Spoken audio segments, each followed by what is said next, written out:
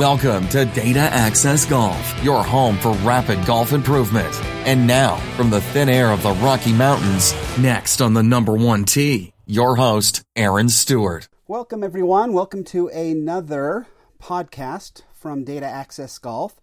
I wanted to quickly discuss the new rule changes. They've kind of been in the works for a long time. If you've been involved in golf at all over the course of the last, it seems like it's been a lot of years, 6 years or so, since they kind of came out and said that they were going to try to simplify the game, and they've done it. They've created some rules and stuff that should improve the game, should make it easier to play, should make it a little less confusing, and hopefully will speed up play, which was kind of one of the focuses they were trying to get done with these rule changes. So I wanted to kind of discuss about 10 different items really quickly, not go too far deep into them, but just in preparation for next year.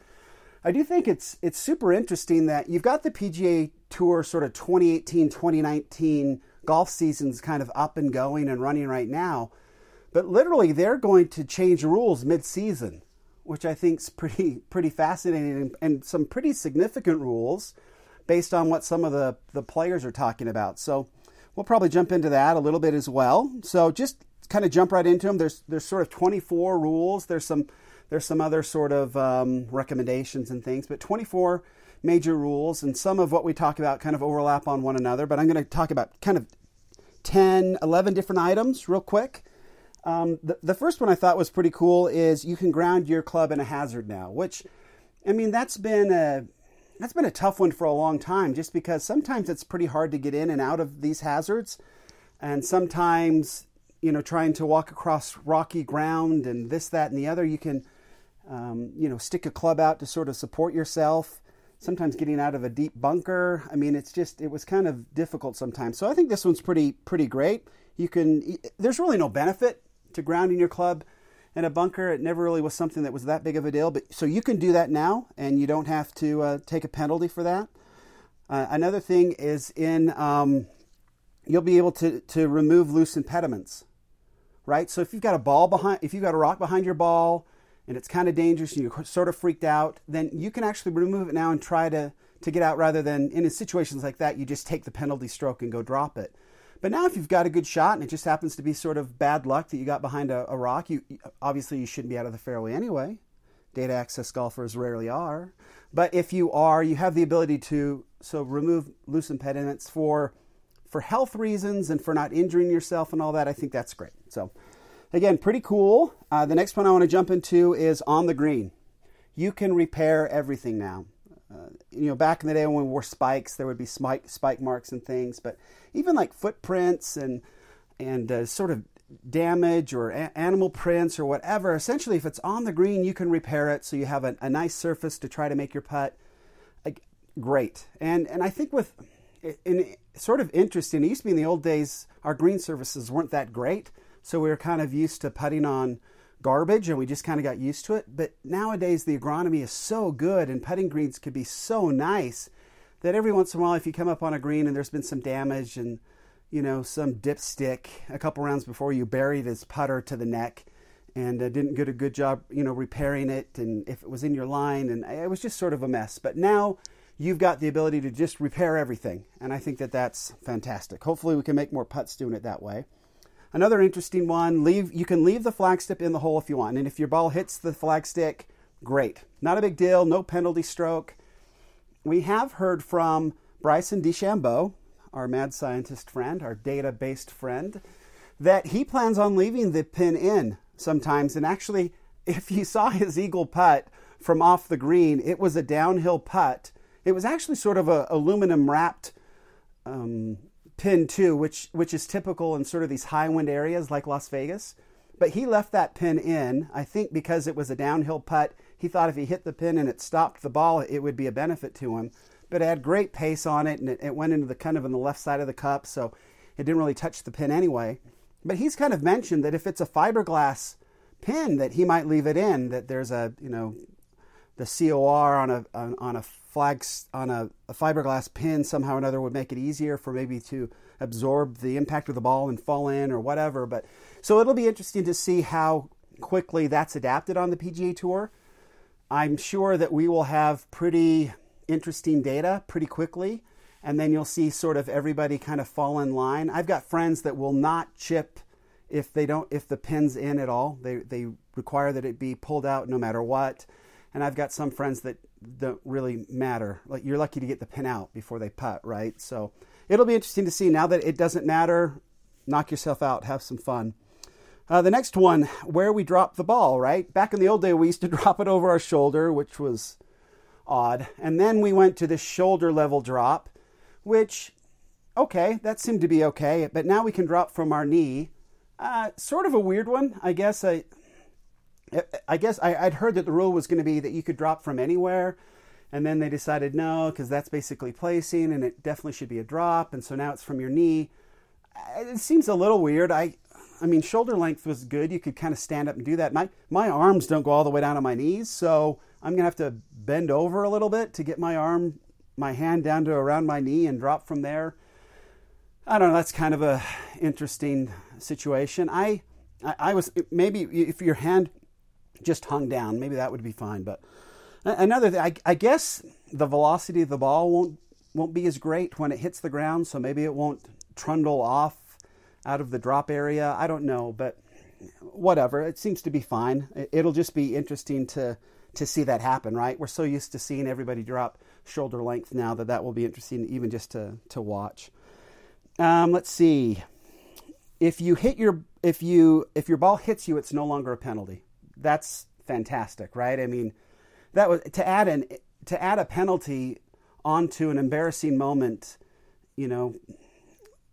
just increased the pain, the walk of shame, right? If you happen to skull one and it hit a golf cart, right, and it came back and hit you, it was just like comedy of errors, and you just looked.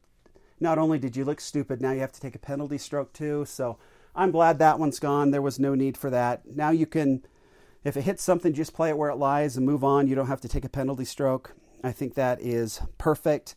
They also removed the penalty for the double hit, which is great, right? You go through I've done it, you go through some thick grass and you happen to just catch the ball on the top of your wedge and it comes out slowly and you hit it again as you're exiting the grass. I never really liked that. It wasn't going anywhere. Sometimes, one time I hit it back behind me like 20 feet and then I had to take penalties on top of that. That seemed ridiculous. So this one's good. Obviously the TC Chen's kind of the big one that we think about, that kind of the 2-chip. He quadruple bogeyed a hole, lost to Andy North in the U.S. Open by 1 stroke. That was kind of a sad one. So that's gone. We don't have to worry about the double hits anymore, which I think is great. Next one, you can ground your club in a bunker. So it kind of goes back to grounding your club in a penalty area. I guess they're not calling them hazards anymore. We're calling them penalty areas.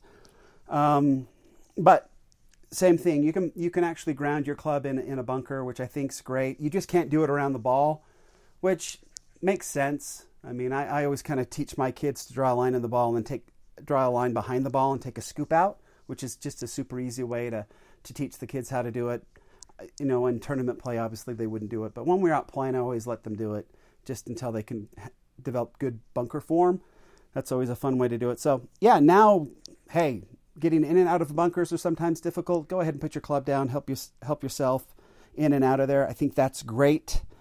Sort of an interesting one here, this sort of stroke and distance penalty. So it used to be, right, if you hit a ball out, so I just think of a course down in southern Utah that I was a member at, and called Entrada. We had these lava holes, and you could hit a ball out in the lava and it'd bounce around, and we would usually just drop a ball right then and hit again. So it was 1 in the lava, 2 back to where you are, and hit it. And so you were penalized distance down. Now they're saying you can create a local rule where that ball went into the lava and exited the playing field. You could literally drop there with a 2-stroke penalty and play from there. But it's a local rule. So you'll have to make sure that you check on the local rules and make sure if they have that before you may not have to hit a provisional, just depending on the local rule. So that will be interesting to see how that kind of shakes out. That could definitely speed up play, though. For courses where you've got, I can see like Entrada, this course, and other courses in lava, and when you've got really difficult terrain outside the playing field, that you could really speed up play. So I think you'll see a lot of resort courses and stuff do that to kind of keep play moving, where you can just drop up and go. It's kind of probably how most people were playing anyway, so it's probably not going to make that much of a difference, but it'll be interesting to see how it works out. Even in tournaments, I think we might see this new rule implemented depending on the course. So that might be interesting.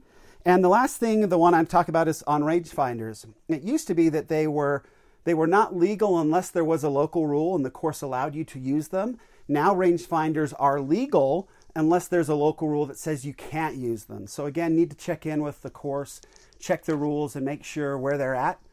In tournament play, any sort of tournament, make sure where they're at, because you can actually now, if they don't say anything, you can play with them now. That's the rule. They literally have to say you can't use them and apply sort of a local rule to ban those. So those are really great, super interesting. I'm excited to see how things go. It's definitely going to make things easier. I'm hopeful that it will make golf simpler to learn, especially for young kids. And especially for new folks coming into the game. Hopefully it'll seem less confusing and easier to play. But also I hope that it speeds up play. That's a plague that we deal with a lot at different courses. And hopefully we can speed up play a little bit and just enjoy ourselves better. I think a lot of these things will just change the enjoyment of golf, which is always great. It's always frustrating to see friends kind of suffer through bad things that we data access golfers don't have to suffer through, but it's tough to watch them do it. But anyway, this is super great stuff. I'm really excited for it. I think that the USGA, they took their sweet time doing it, 6 years, but it's done now, and it starts January 1. Should be exciting. So anyway, that's it for the rules of golf. Any comments or anything that you have on those, please let me know. If you're looking to where you can sign up to be a part of our winter golf program, the indoor winter golf program, Be Better by Spring, go to dataaccessgolf.com and just go ahead and put your email in. We're keeping those out, and we'll blast out the program as soon as it gets closer. We're still in negotiations with some of the feedback data providers to see if we can't get a better deal and make it more reasonable to get all this equipment and get up and going. So appreciate your comments, appreciate those that have reached out. It is brand new and we're just getting going, so all the feedback and everything helps me a ton to sort of adjust the message and kind of talk about the things that you're interested in.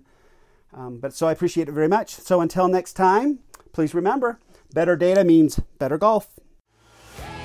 Thanks for listening to Data Access Golf with Aaron Stewart. Check us out online at dataaccessgolf.com, and we'll see you on the next episode.